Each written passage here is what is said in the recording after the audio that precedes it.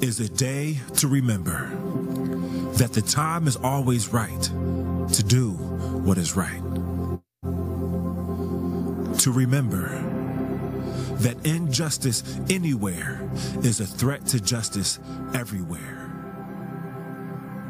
To remember that forgiveness is not an occasional act, but a permanent attitude.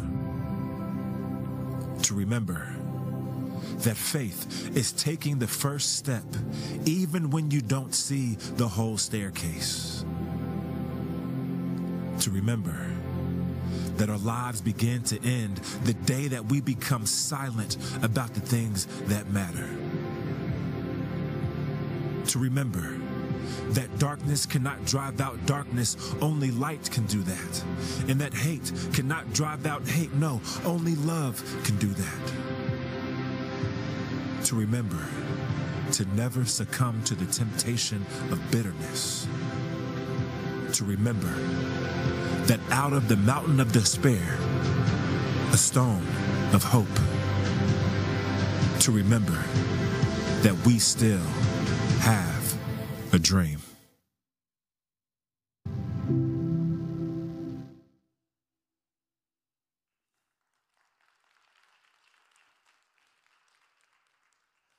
We are celebrate Martin Luther King Day tomorrow, so the offices are closed. So allow the staff that day off. And I pray that you will celebrate it as best as you can in these circumstances that we are going through. Let us, I want to thank, first before we get going, I want to thank the parents. I know many of you have come out, have brought your kids out. You have, it's been a challenging time. We've had scares, but not spreads. And we thank the Lord for covering us and watching over us. So we want to thank the parents for that. Let us turn our Bibles to Nehemiah chapter 4. Nehemiah chapter 4. As we press forward in this year, parents, thank you so much. I prayed for this time because I want the kids to learn how to persevere when times are challenging. And I wanted them to not work so hard and not be able to enjoy their hard work, especially with their nice costumes and stuff. They love that stuff. I know how much people allowing me to serve as a kid blessed my life. So I don't believe that God did that for no reason and then called me to pastor and I forget about it. So thank you, parents. I really appreciate it. Prayed a lot. Look at verse 9 of chapter 4 of the book of Nehemiah. Best way to find Nehemiah is to go to the table of content. That's the best way. Look down to verse 6, and then we go to verse 9, and we will work our way to verse 16. He says in verse 6, so we built the wall, and the whole wall was joined together to half its height, for the people had a mind to work.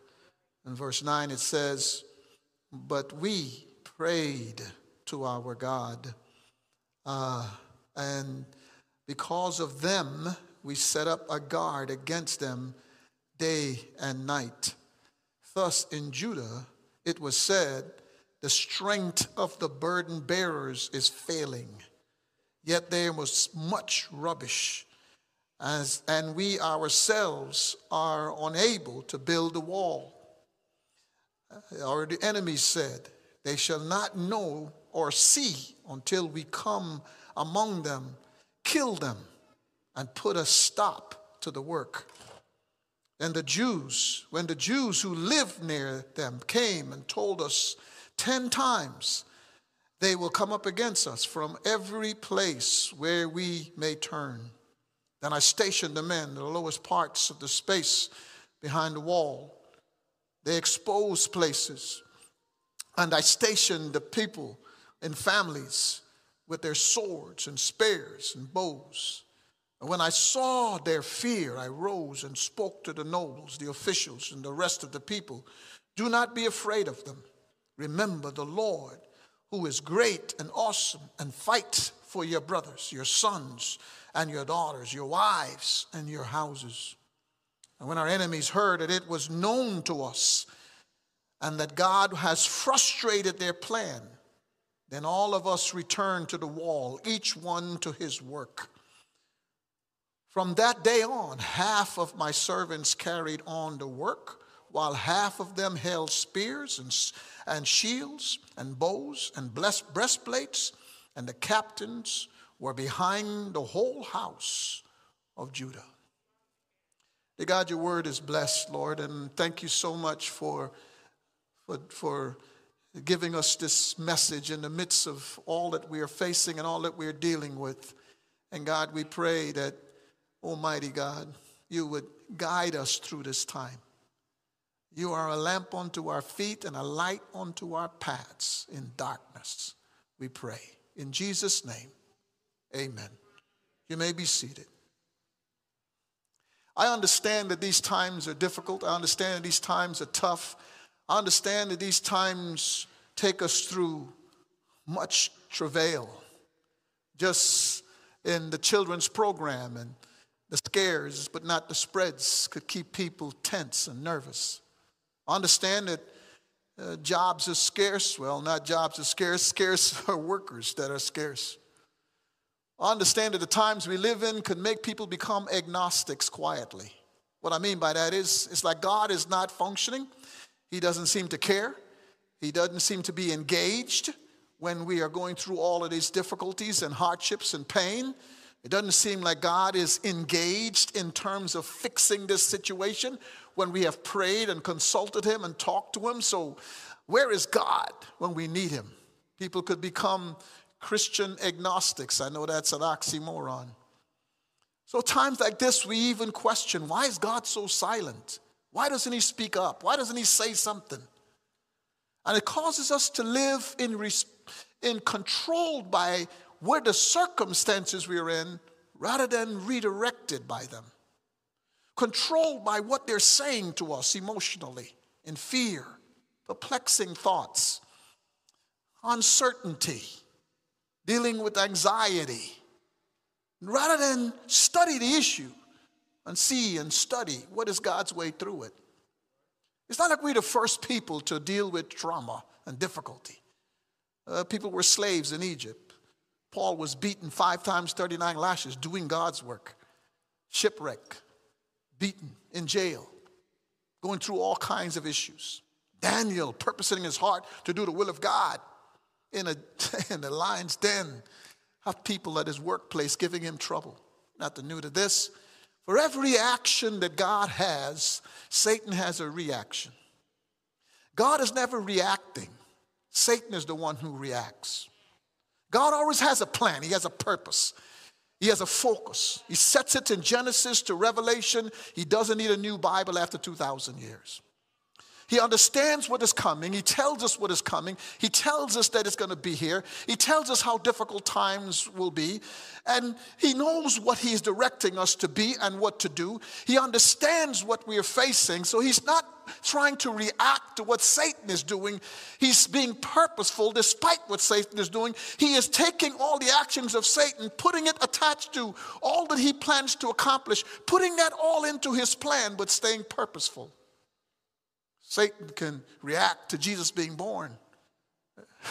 Jesus Christ already said, way back in the Old Testament, he will go to Egypt before Satan ever reacts. Bible would talk about the fact that Jesus Christ is going to come and the star and all these different things will take place. That's in the Old Testament. He just executed what he planned to do. How in the midst of everything we're facing, we stay purposeful? Because it's not like God is adjusting his plan. It's not like God is writing a new Bible. It's not like God is saying 3 Corinthians is coming out next week. What he's done, he's saying it is so comprehensive. He says that when you admit and work with everything we need, we will have everything we need for life and godliness in the scriptures. There's no guesswork. The only time he's asking for us to apply ourselves is in the application, not in the concept development. So the issue today is, how do we stay purposeful? How do we stay focused so that we're not dominated by the times we're in? We're just becoming more definitive in it. What I mean by that is, the playoffs are here, and Cowboys are playing, by the way. Just want to remind you, just in case. You see, the reason why there are timeouts, the reason why there are half times is because, and there are huddles, is because people are trying to figure out how to beat a defense and still do it from their playbook. They're not trying to rewrite the playbook while the game is going on. They're trying to figure out how to institute the playbook because the defense is doing different things that are making it difficult. So every time the defense does what it's doing, they become more refined in how they approach their playbook and how they apply what they're doing in their playbook so that they could accomplish touchdowns. That's being more purposeful and being refined in difficulty. These times should refine us and make our purpose more determined, but it shouldn't redetermine how we live. That's exactly what's taking place in this passage of Scripture. You see, what's happening in this passage of Scripture is that Sanballat and Tobiah and the Ammonites and the Arabs, they got to fight 4 different nations. Why are they fighting these nations? They heard what God said. Go back to your land. After 70 years, I'll release you back to your land. That wasn't an easy trip. That was 900 miles. You don't have any nice places along the way, rest stops and Bugsby or whatever that place is along the road with clean bathrooms. You don't have that. Y'all know what I'm talking about. Buc-ee's, there you go. Y'all still alive. Buc-ee's along the way. When they have to use the restrooms, that's why women wear long gowns. That's how they maintain their privacy. They dig a hole in the ground. That's how they relieve themselves. 900 miles. See, they went back to rubbish. When Nehemiah describes this, a Lamentation describes this, you got jackals running through the walls. You go back there, in the midst of these 70 years, the surrounding nations are running spice trades through the country. The surrounding nations know every break in the wall. Because once these people plant into their ground and they plant for their food, the best way they can work this, they didn't want to work next door in these nations. They would do is come when the people have reaped their crop. They would come and take the crop so the people starved through the winter. That's what they were doing. That's why they knew every crack in the wall. They would take their beautiful daughters and make them concubines. They would take their hard, strong sons and make them their slaves. They're in the midst of all that their obedience, it brought a lot of difficulty and pain and hardship. Enemies got stronger and more powerful because the spice trades brought them money. So they could build more military. They could get more hardware to fight. They could get better horses, faster horses. They could get better war equipment. They could get all these different things that they could use. So now they're coming in here, building a wall, messing up their spice trades, stopping them from being able to take their crop because Nehemiah couldn't sit back and do nothing. He's sending money back. This is his 3rd trip back to this land when you read the book of Nehemiah. They had 3 trips back. Nehemiah's the 3rd trip. And in the midst of this, he's saying, I'm sending money. You know what? I got to get involved. Because these people are suffering. And here I am sitting up here as a cupbearer, which means he's managing all of the kingdom of Xerxes, which means he's not just bringing him a cup, he is managing the kingdom of Xerxes. He's saying, look at me. I'm walking around in all of this. Most likely he got this job because Esther is his stepmother. That's who Esther is, his stepmother. So Esther's probably worked it to where Nehemiah has gotten this great job. And Nehemiah is going, wait a minute, I can't keep seeing all this mess and do nothing. He goes back. We may look at the book of Nehemiah. That was a 12-year stay to get this thing organized. He went back to his job, came back. It was 12 years of hard work. In spite of all the problems that these nations were doing around them, the damage they were doing to their families, the damage they were doing to their homes, the damage they were doing to them being able to eat, there was a person who was purposeful. He was purposeful. From the time of Ezra to Nehemiah, they only got the wall half built. Nehemiah comes and finds the wall half built with cracks in it. The man came back and he ran into some people who had lost the passion anymore to do anything anymore. They didn't have the will to fight anymore. They didn't have the desire to fight anymore. You get up in the morning, your crop is gone, your soldiers standing on these horses, and you're taking your daughter away because they want to make her a concubine. You can't fight her off. You can't do anything. You're standing there helpless. But because of a person who chooses to be purposeful, because of a person who chooses to not back up in the midst of all kinds of craziness, we have this passage of scripture today. You see, folks, we're not the first people to deal with a whole bunch of junk. We're not. The Bible tells us we are in the last days. The Bible tells us there's going to be tough times. The Bible tells us things are going to be hard. The issue is, how do we function when it is? Because we are the salt, we are the light, we are the ones carrying the Bible. We are the ones saying that Jesus is the answer. We're the ones saying our salvation comes from Christ. We're the ones walking around talking our hope is in Christ. We're the ones saying that Jesus Christ is able to do exceedingly abundantly all we could ever ask or think. Then what are we doing? That's why in verse 8 they said, in spite of everything, this is what their life looks like. What do they mean by in spite of? What do they mean by in spite of? In spite of the fact, look at verse 10, they not only have these people threatening them and saying that they're going to come against them. Matter of fact, look at verse 5 for just a minute.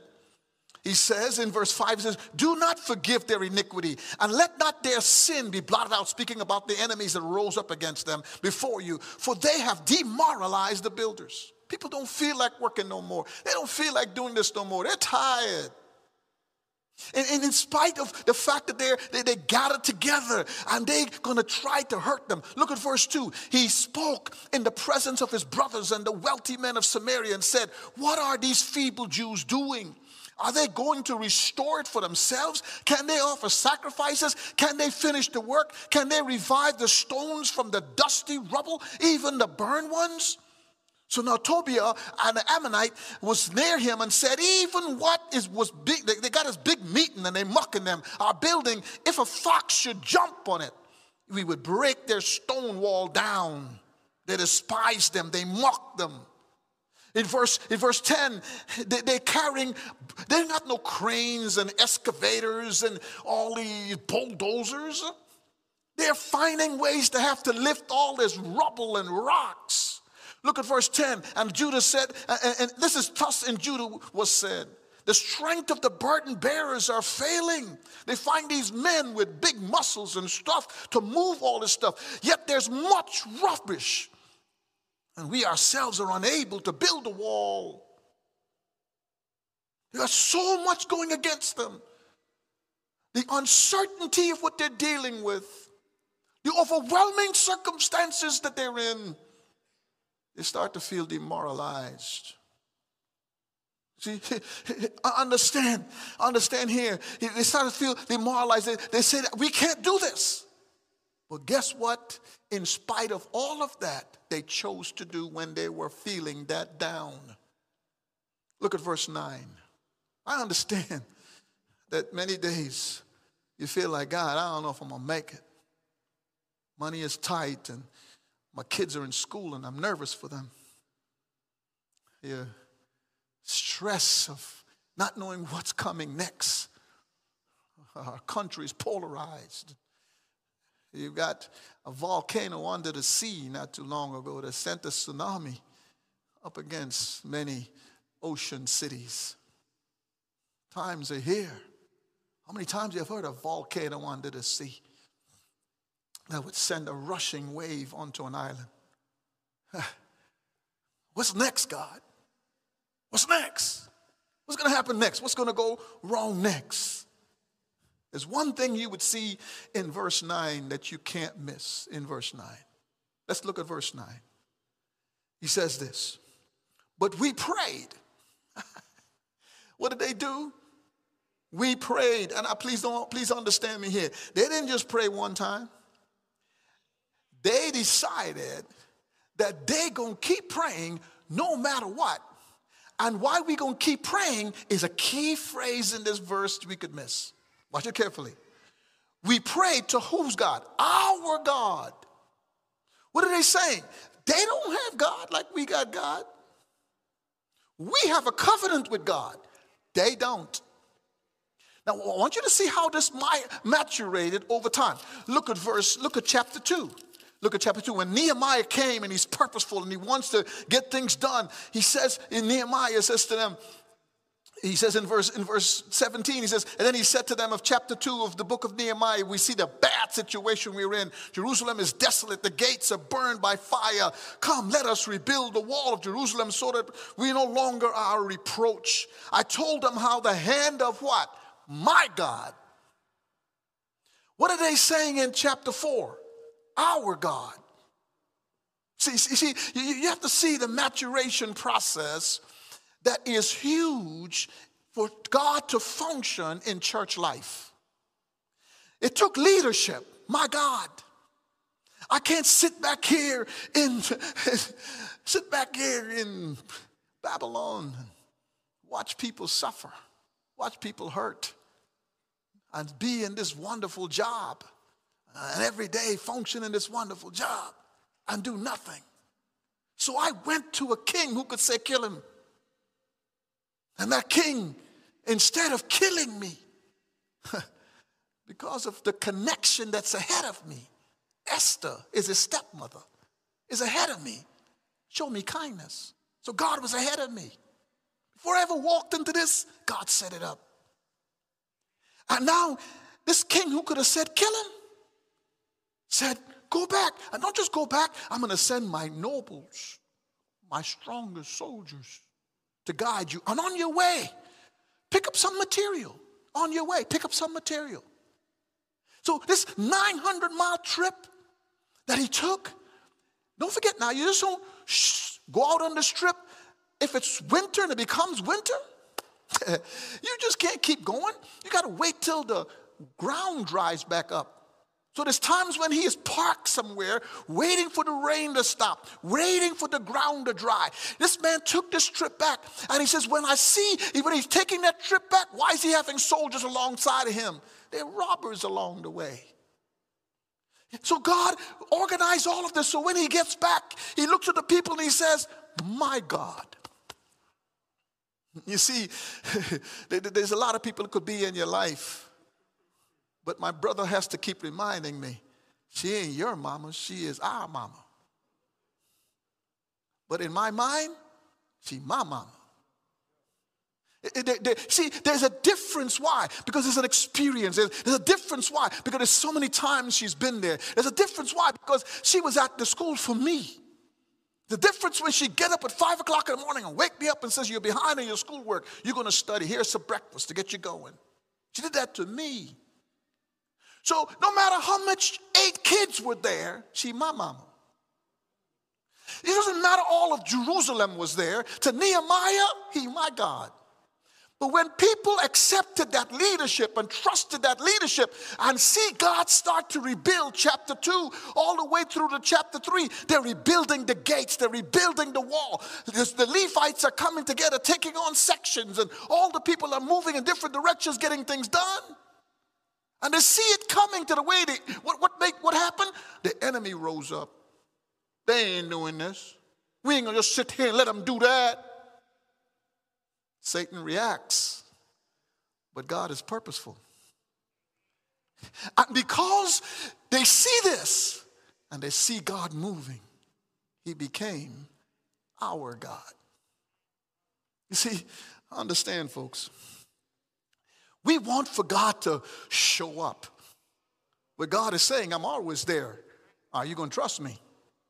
We want God to come through for us. And God is going, what do you mean come through? I'm always every place at the same time. I'm always doing stuff. You see the sun come out. You see the moon come out. You see the earth spinning. You see the rain fall on this side of town. You see all these different things happening. What you talking about? Where is God? Don't you see him every day? That's why he says, it's a fool that says in his heart, where is God?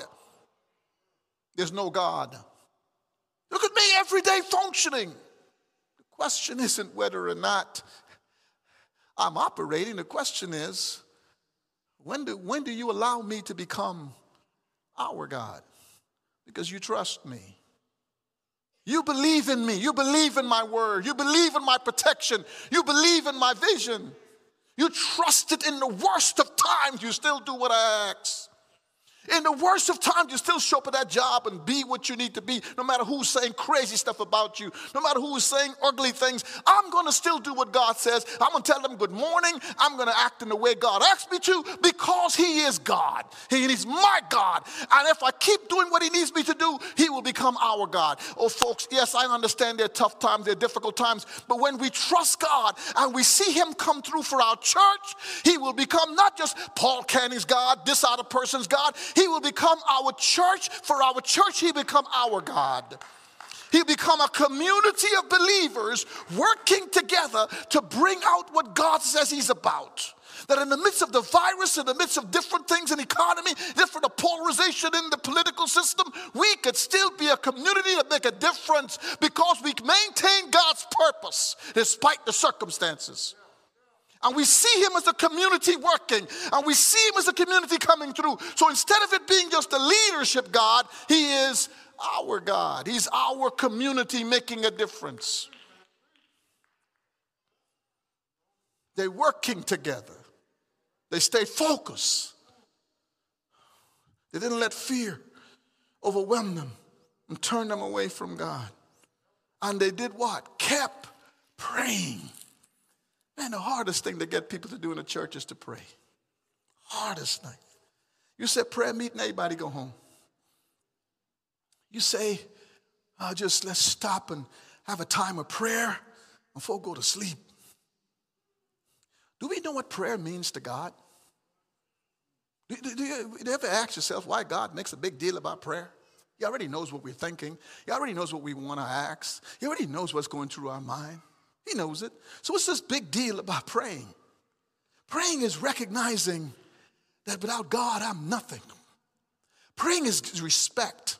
That God, I know that I need to consult you before I do anything else because I can't do anything else without you. Praying is recognizing his superiority and my inferiority. Praying is recognizing that his ability is so far above mine that it's worthless to go do anything without consulting him. Prayer is literally submitting to God. That God, until you come through, I'm going to wait on you. Because unless you come through, I can't do nothing. That's what prayer is. That's why he would say, pray without ceasing.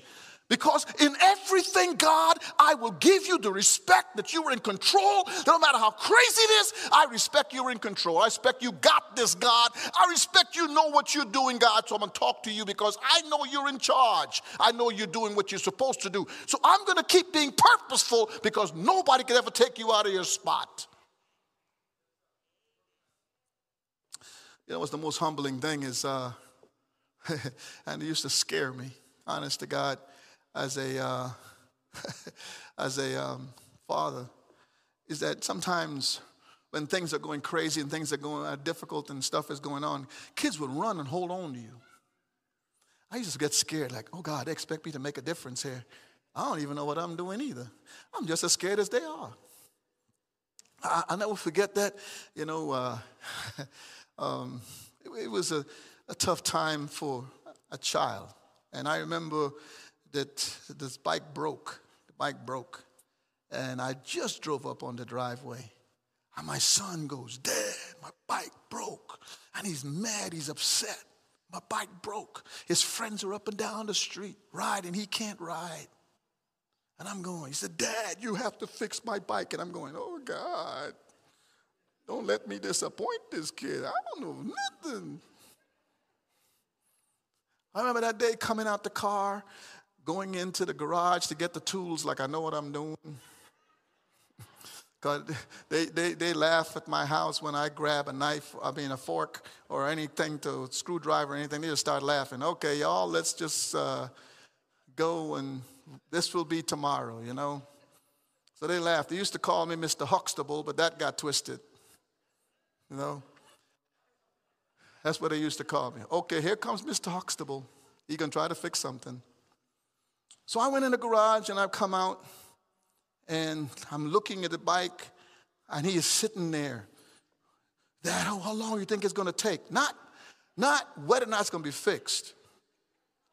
Dad, how long do you think it will take you to fix my bike? And I'm watching the friends up and down the street. Hey man, come on, Paul. I looked at the bike. I said, in the name of Jesus, don't let me not fix this bike. All he knows is that his dad came home at the right time to fix his bike. And this is a done deal because he's telling his friends that. He is saying, I'll be right there, man. My dad is fixing my bike. I go, no, I'm not really, but I finally figured out what to do. And that word finally is an important word. And I got it together because I was excited. I got it together. He jumped on the bike and he never tested it. He just rode it. For some reason, I stood there because I decided, I always like to watch my kids play. I didn't like them just out in the street playing. So I just got my little chair from my garage and sat out there and I said, oh my God, I ride him, watching him riding up and down the street. Oh God, I wish I could. That's why you say, have the faith of a child. You see, the only thing that made him that confident was because I'm his dad. It had nothing to do, nothing on my job description says bike fixer. Nothing on my chest said bike fixer. But because I am his dad, he believed I could fix that bike. God is saying, I'm your daddy. I'm your father. I'm in control of everything. Why am I consulted last? Why don't I have the time to hear when I'm speaking? They didn't do that, folks. In the midst of all the pressure they were going through, they got into a constant prayer while they were working. How often do you pray? Does it have to be traumatic where you're just out of your mind and you pray?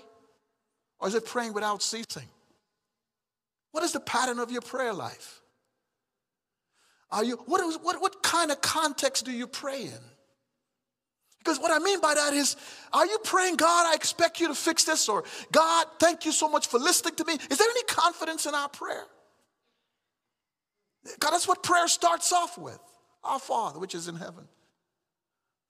Give us this day our daily bread is down the road. But at the very top, he's saying, I consult God.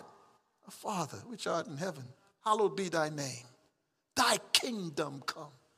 Thy will be done in heaven as it is on earth. Then give us this day. So when I'm asking you for bread, is attached to you carrying out your will and your purpose. They prayed, folks. What is your prayer life like in the midst of COVID? Watch this carefully. Go down to verse 11. They prayed. In spite of it, they prayed. Oh, here's the second thing in spite of. They set up guard because they stopped working.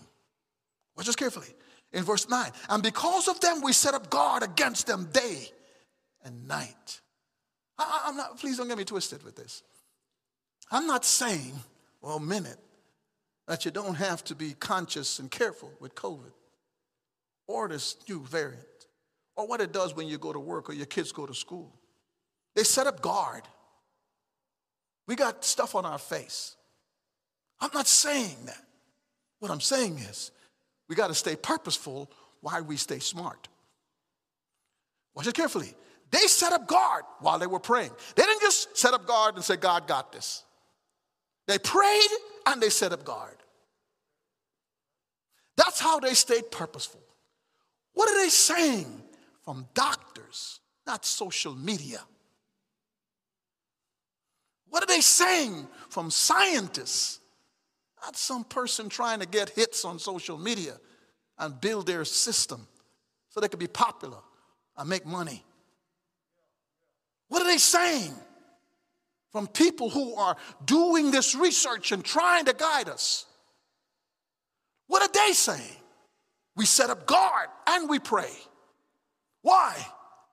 We got to rebuild this wall. It's tearing down our communities. It's tearing down our marriages. There's people still out there getting on drugs. There's still people talking about divorce. There's still people out there struggling as single parents. There's still people out there that have lost loved ones. There's still people that are broken and hurting. There's still walls coming down and anxiety and fear and stress. We just going to let this go on? There's still people committing suicide because they're alone for long periods of time, locked in their apartments and their homes. No one calls or talks to them because they're scared of this virus. What do we do in the midst of all of this? Do we just keep hiding or do we stay purposeful? Walls are coming down. That's why, despite the opposition, look at verse 11. Despite the opposition, they believed in God's power. Look at verse 11. You think Satan is going to go? Don't forget, Satan reacts. God stays purposeful. So guess what Satan does? He reacts. Oh, y'all think you're going to have guards out there, have a prayer meeting going on? Y'all think that's going to do something to me? So Satan gets more angry. Look at verse 11. The enemy said, they will not know or see until we come among them. Kill them. The word kill means we're going to slaughter them, cut them up in pieces. We're going to destroy them. We're going to make them so afraid of us by the way we destroy them. And put a stop to the work. Put a stop to it. Put a stop to it. Think Satan wants us meeting for church? Think Satan wants the men's ministry to meet yesterday? You think Satan wants to see the community outreach stuff, feeding families, taking care of drug addicts? You think Satan wants Alan Butte to do what he's doing? Do you think Satan wants the building to keep being built in Africa while we are struggling? You think Satan wants to see what we're doing in the Caribbean, having a virtual conference in 2 weeks with about 14 different islands? You think Satan is happy with that? You think Satan is happy with the counseling ministry doing what they're doing? You think Satan is happy with the children's ministry, the men's ministry, the women's ministry, trying to stuff, doing different things? Women's ministry in a few weeks, having Sister Brooks come here and teach. They want none of this stuff. We got to stop the work. We got to close these churches down. This stuff is in the Bible we're dealing with. We act like God went to sleep in the midst of all of this. We're going to shut this down. They're going to prayer meetings and talking in prayer meetings. They're going to put up guards thinking that they could stop us. No. We're going to get this thing worse. We're going to bring out another virus. We're going to scare them some more. Because they can't see what the enemy is doing. This is an unseen enemy. They can't see it. They're telling them. They said the Jews who lived near them came and told us 10 times. They will come up against us. They got a secret plan going on. They have meetings. I just read you the meeting in verse 2. Did you see a Jew involved in the meeting? No. You think they're going to be happy? Later on, they say, okay, this guy Nehemiah keeps rising up. We're going to go after Nehemiah in chapter 7. Don't you think Satan would love for me to get the virus? So he could say, look at that preacher. Talking crazy, I got him. Don't you think I'm aware of that? You think he'd love to tear my family into bits and pieces? Not too long ago, when Nehemiah is standing up leading, they go after Nehemiah. This is a war. We call it a virus. I call it a war.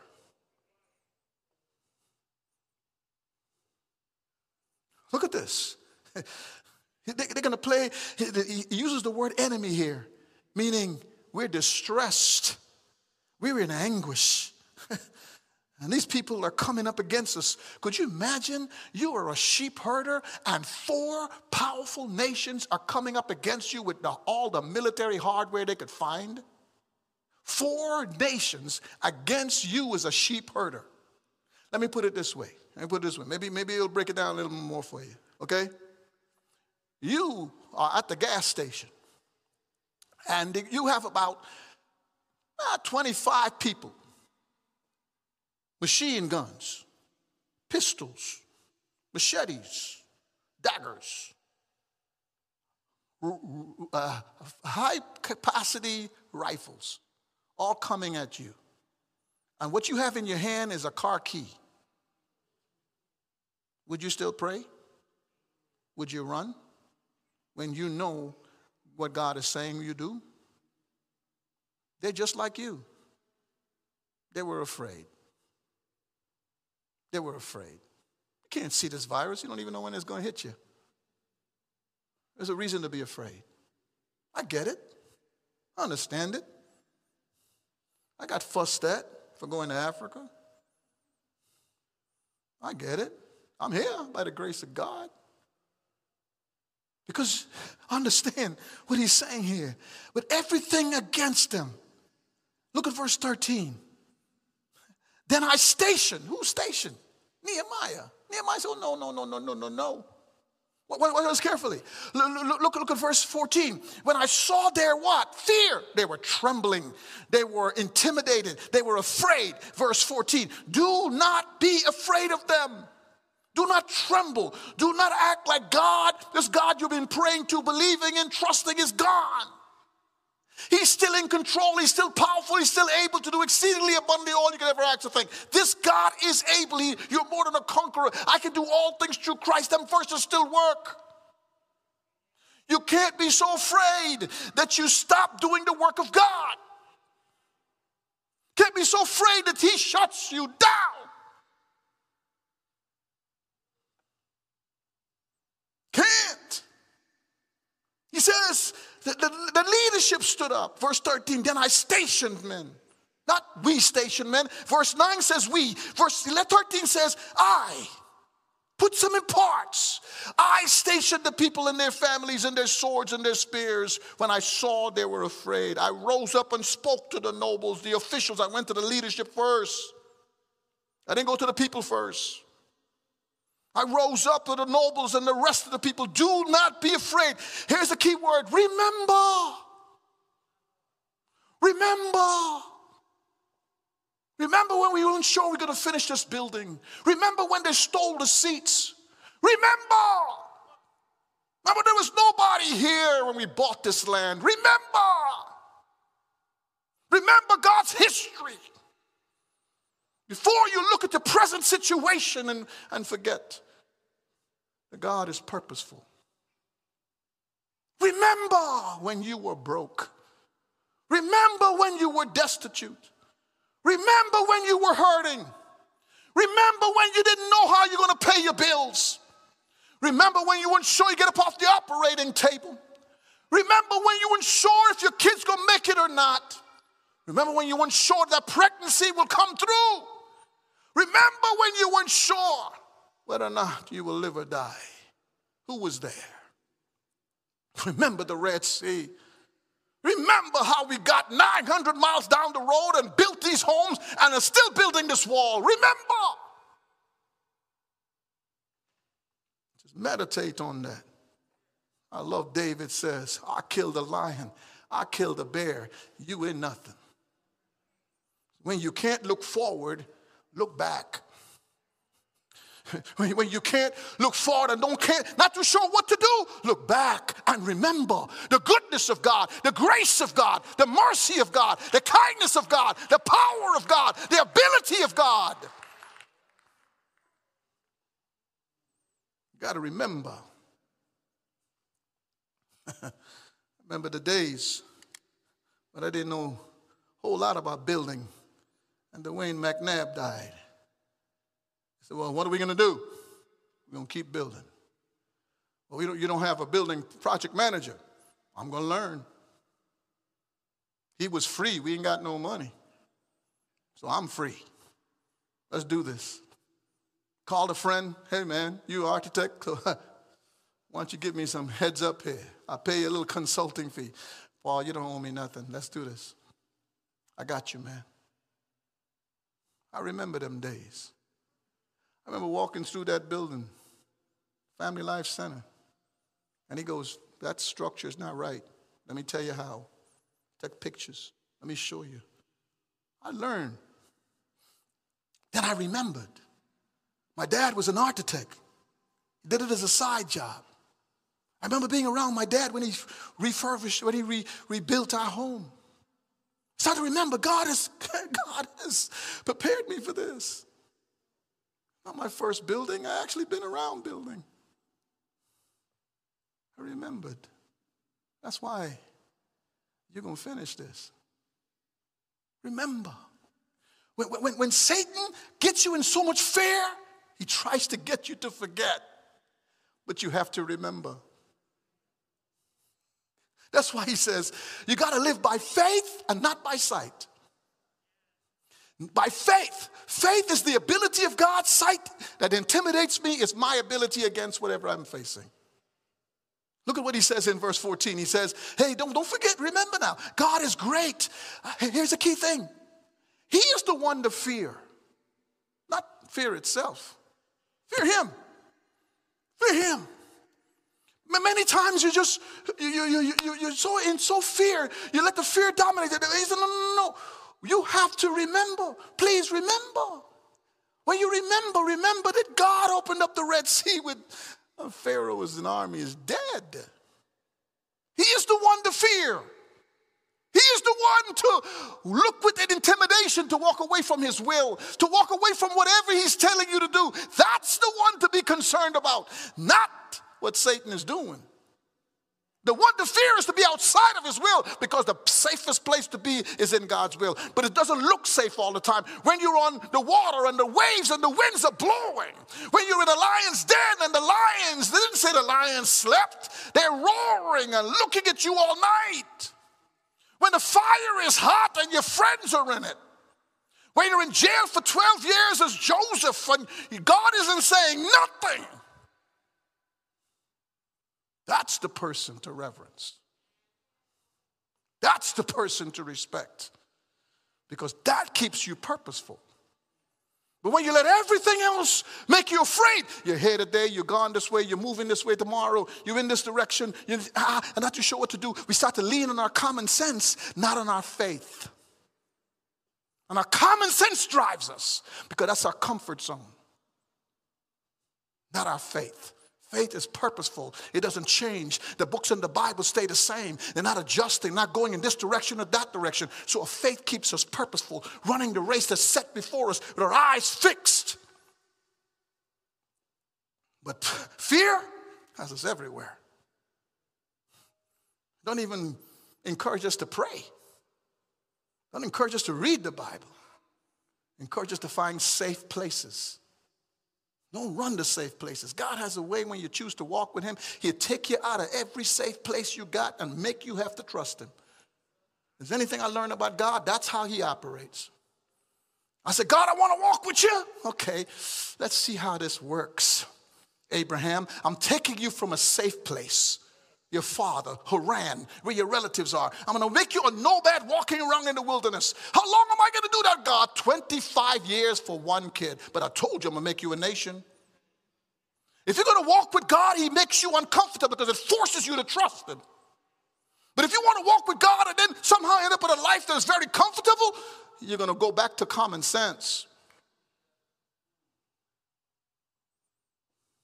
God ain't trying to make you comfortable. Trying to make you rest in his power and reverence him. That's what he wants. If there's anything I've learned about my life is that God wants nothing, no part of it. He's only interested in his. God is not interested in my life. He don't even care if the Cowboys win today. That bugs me to death, but he doesn't care. You know, he doesn't really care. God don't care about my life because God is life. So my life and what I may call my life is learning to die to me. But in our world, nah. We want God to bless our life. And God is saying, that only lasts today and is gone tomorrow. But my life is forever. So why not learn to walk with me? Because that's what you're going to be doing forever. I understand why we should be afraid. I get it. I was probably more afraid than you are with the kids here. I have prayed and begged God so many times. It was hard to watch them today. But what is God saying? Praying. Dr. Judy Times came up on my head.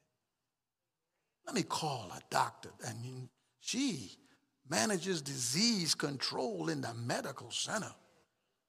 Black as she is, she's the vice chairman of the Baylor School of Medicine in the education department. And you put her right here. 20-something years before a virus. Remember God. What do you do, Judy? Keep mask on everybody, because that reduces the impact of the virus, and we know that for a fact now.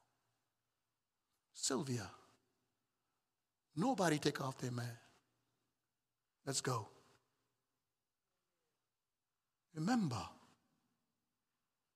he fits his body together fitly, faith.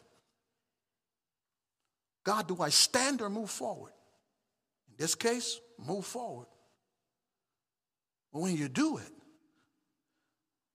stay focused and you'll accomplish more. And being in this setting, look at verse 50. Let me wrap up. Verse 50. This is a series I want us to be in this whole year. Pastor Maiden started off, did a great job. This is the series. What do we do in these times? What is God saying in these times? I would never act like God gonna shut up in these times. He ain't shutting up. Not in this pulpit. God is not afraid of what's happening. God has a plan for what is happening. It's not a shocker that this is taking place. It's not like it happened for the first time. It happened everywhere. They don't see this. This enemy is planning this situation behind their backs. They don't know what he's planning. When the enemy and our enemies heard that it was known to us and that God had frustrated their plans, then all of us returned to the wall, each one to his work. You think Nehemiah says he ain't going to be keeping an eye on them? Now Nehemiah said, hey, here's a spear, here's a sword, here's a shield. And Nehemiah ain't got end dumb. Nehemiah said, protect the house that you live in with your kids. I ain't going to just make you an army. No, I want you to go where your house is, not too far from where your house is. You go straight to the wall where your house is, and you stand there and guard it. So when you finish building that wall, you're taking care of your family. Watch this carefully. Not until that plan was in place, leadership stood their post, led the people in the direction that God said, that God show up. You can't miss that. You can't miss that. From all this time, you could read from verse 1, from chapter 2, from chapter 1, middle, all the way to chapter 4. Find where God spoke. Nowhere. It's not until the people, following that leadership, said, we're going to keep building. God says, I'm going to frustrate everything that they're planning to do. I will make it so hard for them, they could never crystallize what they plan to do to take you out. Every time they put it together, it gets frustrating. Every time they organize their countries to come together, it'll never work. I'm going to make them so difficult for them to be able to hurt you, they could never come. These nations could never organize themselves. They had a big meeting, and that meeting does not crystallize a plan that works for anybody. So when they get in this huddle, no, man, we ain't going in that direction. We need to go over there. And we're going to try and do this. When they put themselves in different plans, they get frustrated, they don't go. Watch when it happened. It happened when Nehemiah stood and the people walked forward by faith. Then God spoke. Why? Last passage, I promise. Go to Hebrews 11:6. Hebrews 11:6. We want God to act. God says, do you trust me or not? Let me see if you trust me. Let me see if you believe in me. Let me see if all this stuff I can do, all things through Christ, I am more than a conqueror. Let's see if all of that is what you really believe. You just quote it to keep yourself encouraged. Do you really believe I'm God and I'm in control? Do you really believe that I'm able to do what I say I'm going to do? We've had some scares here, but no spreads. Look at verse 6. And without faith, it is impossible to please him. For he who comes to God must believe that he is, and there's a rewarder of those who seek him. Must believe. He's not taking no chump change here. They must believe in God. We must put ourselves in the direction that God wants us in, and not until we are there, God is not going to move. We want God to make a difference. God is saying, well, act like you believe it first. God, I need you to make a change in my life. Well, God, act like you're going to believe it's going to happen. God, I believe that you can do all things. Then get up in the morning and act like you're going to do all things. God, I believe you're more than a conqueror. Well, then go and face your situation expecting me to come through for you. God, I believe that you could move mountains. Well, start climbing at least one of them. God, I believe that you could protect my family without acting like you believe what I said. God says, if you believe in me, then step on the plane, buckle up, and trust me to land you. If you believe in me, then jump out the plane and pull the parachute and act like it's going to land. If you believe in me, then get on the boat, get out in the middle of the sea, and when the storm is there, trust that I can pilot you through. Don't talk about belief on the shore. Don't talk about the belief at the airport. Don't talk about belief like you are not going to trust me. God says, if you believe in me, the only thing I reward is your faith. Oh, you know what? Can't get this passage out of my head. God must want y'all to listen. Look at James. James, hey, just one book back. One book back. Look at James. It ain't going to hurt you. Look at James. This is what he says. One book to your left, and you're going to find James. And you know what? The preacher is wrong. One book to your right, you're going to find it. One book to your right, you're going to find it.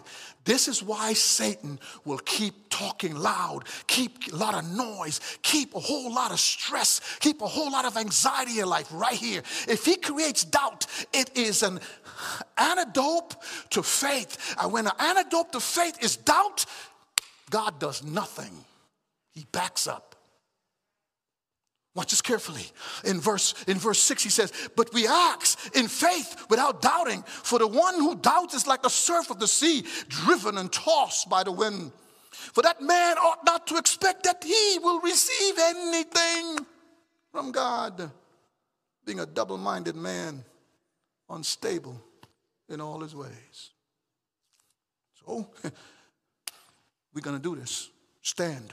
Put the swords over here, spears over here. Watch your house. Take care of your family. Our God is on our side. God got us here. He's established us. We're going to rebuild this wall. They ain't taking our kids no more. They're not going to hurt our children anymore. They're not going to take our boys and our girls. They're not going to take our crop anymore. They're not going to use our land as some kind of some kind of spice trade. We're going to establish our nation to be strong again. And we're going to believe God to do it because he told Jeremiah in 70 years you're going to go back and rebuild the land. We got a verse for that. We got Cyrus releasing us. We are here. Xerxes, let me come and bring materials. God's hand is at work. So we don't let them cause us to doubt. We're going to build this wall. Because if we doubt, we are unstable in all our ways. And God says, well, we studied it first. Prayer is a waste of your time. Why ask me? I'm not giving you nothing.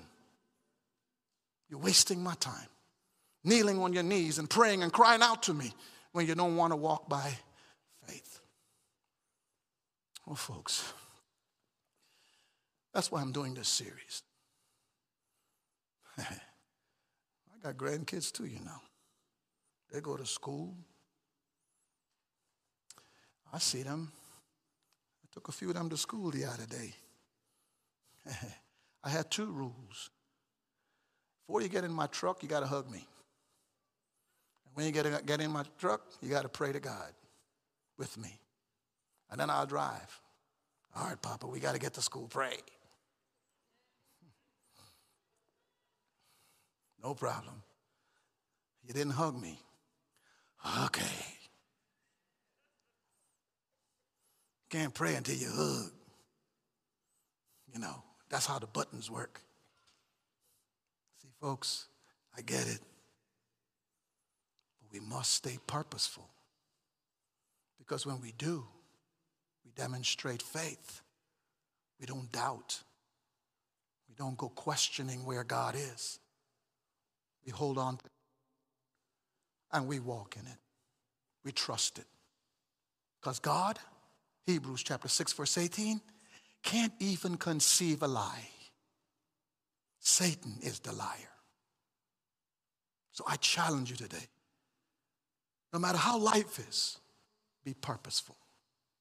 Let us stand.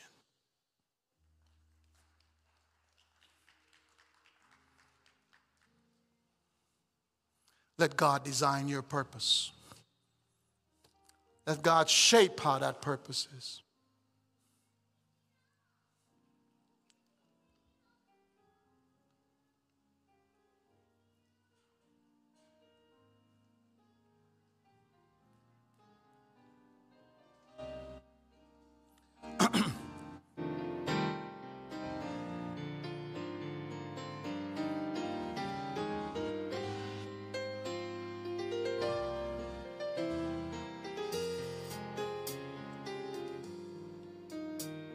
I don't know how God moved on your heart today, but I know that people warned me today not to have you standing too long, so I'll be quick. No, thank God for people around me. I hear it. But I pray that God has touched your heart today. I really do. And if this passage has convicted you about how you are facing these times, and many times you may not have opened up your Bible to see what is God saying. You know, God, what do you want me to do with my family? What do you want me to do with my job? How you want me to operate and function? God, I'm going to get on my knees and pray because I don't even know where to turn, but I know you're there. Guide me to figure out what passage to look at, what verse to look at. What do I believe in after I get up off my knees? If that becomes from this message where God is leading you, let me pray with you today, because I know the enemy will rise up and speak louder. I know the enemy will rise up and stress you out more. I know the enemy will rise up and make you more anxious and more stressed and more nervous. So let me pray with you. Just come forward today. And let's say, God, I'm going to be purposeful. I'm going to walk with you no matter how difficult it is. I'm not talking about just church. I'm talking about your life. I'm talking about the issues in your life. I'm talking about your call. What is your spiritual gift? How could you use that gift? I'm talking about your job and how do you operate on that job. I'm talking about your family and how you need to operate within your family in these times that you're in. Not just church. I'm talking about how you deal with the anxieties and the stress that comes from this time. How you deal with the frustration that comes from this time in managing a tough budget and managing all the different things that go with this. How do you go to a doctor's office? How do you deal with your kids at school and the anxiety that you go through? How do you deal with making decisions when things are tight financially? I'm not just talking about church and coming to church. I'm talking about life and how you face it when the enemy is screaming at you. And when no matter what you decide, he gets more intense in how he comes after you.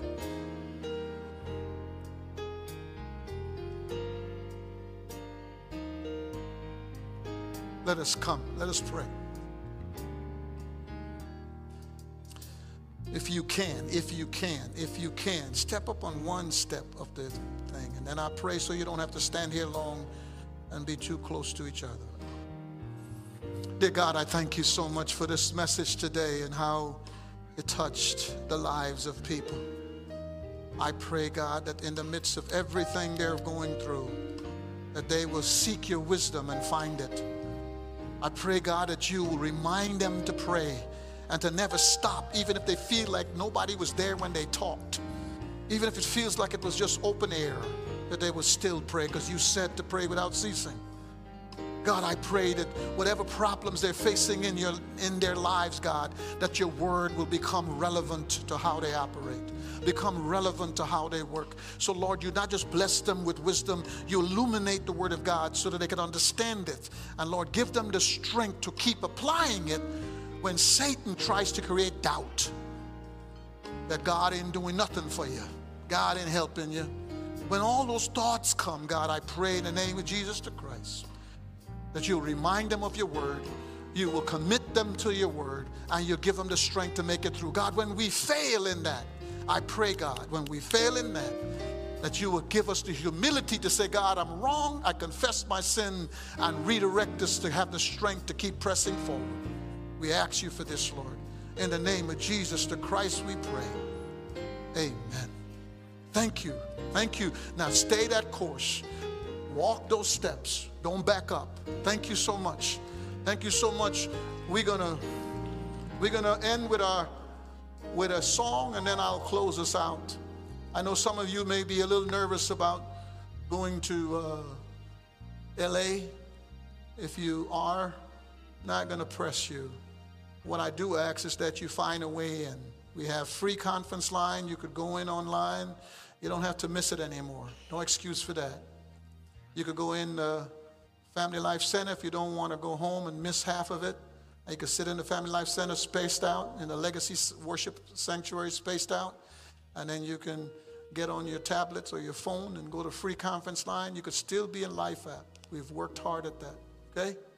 Let us sing and leave believing God that he is able. Believing God. Believing God. Not being controlled by all our circumstances, but being controlled by God's word.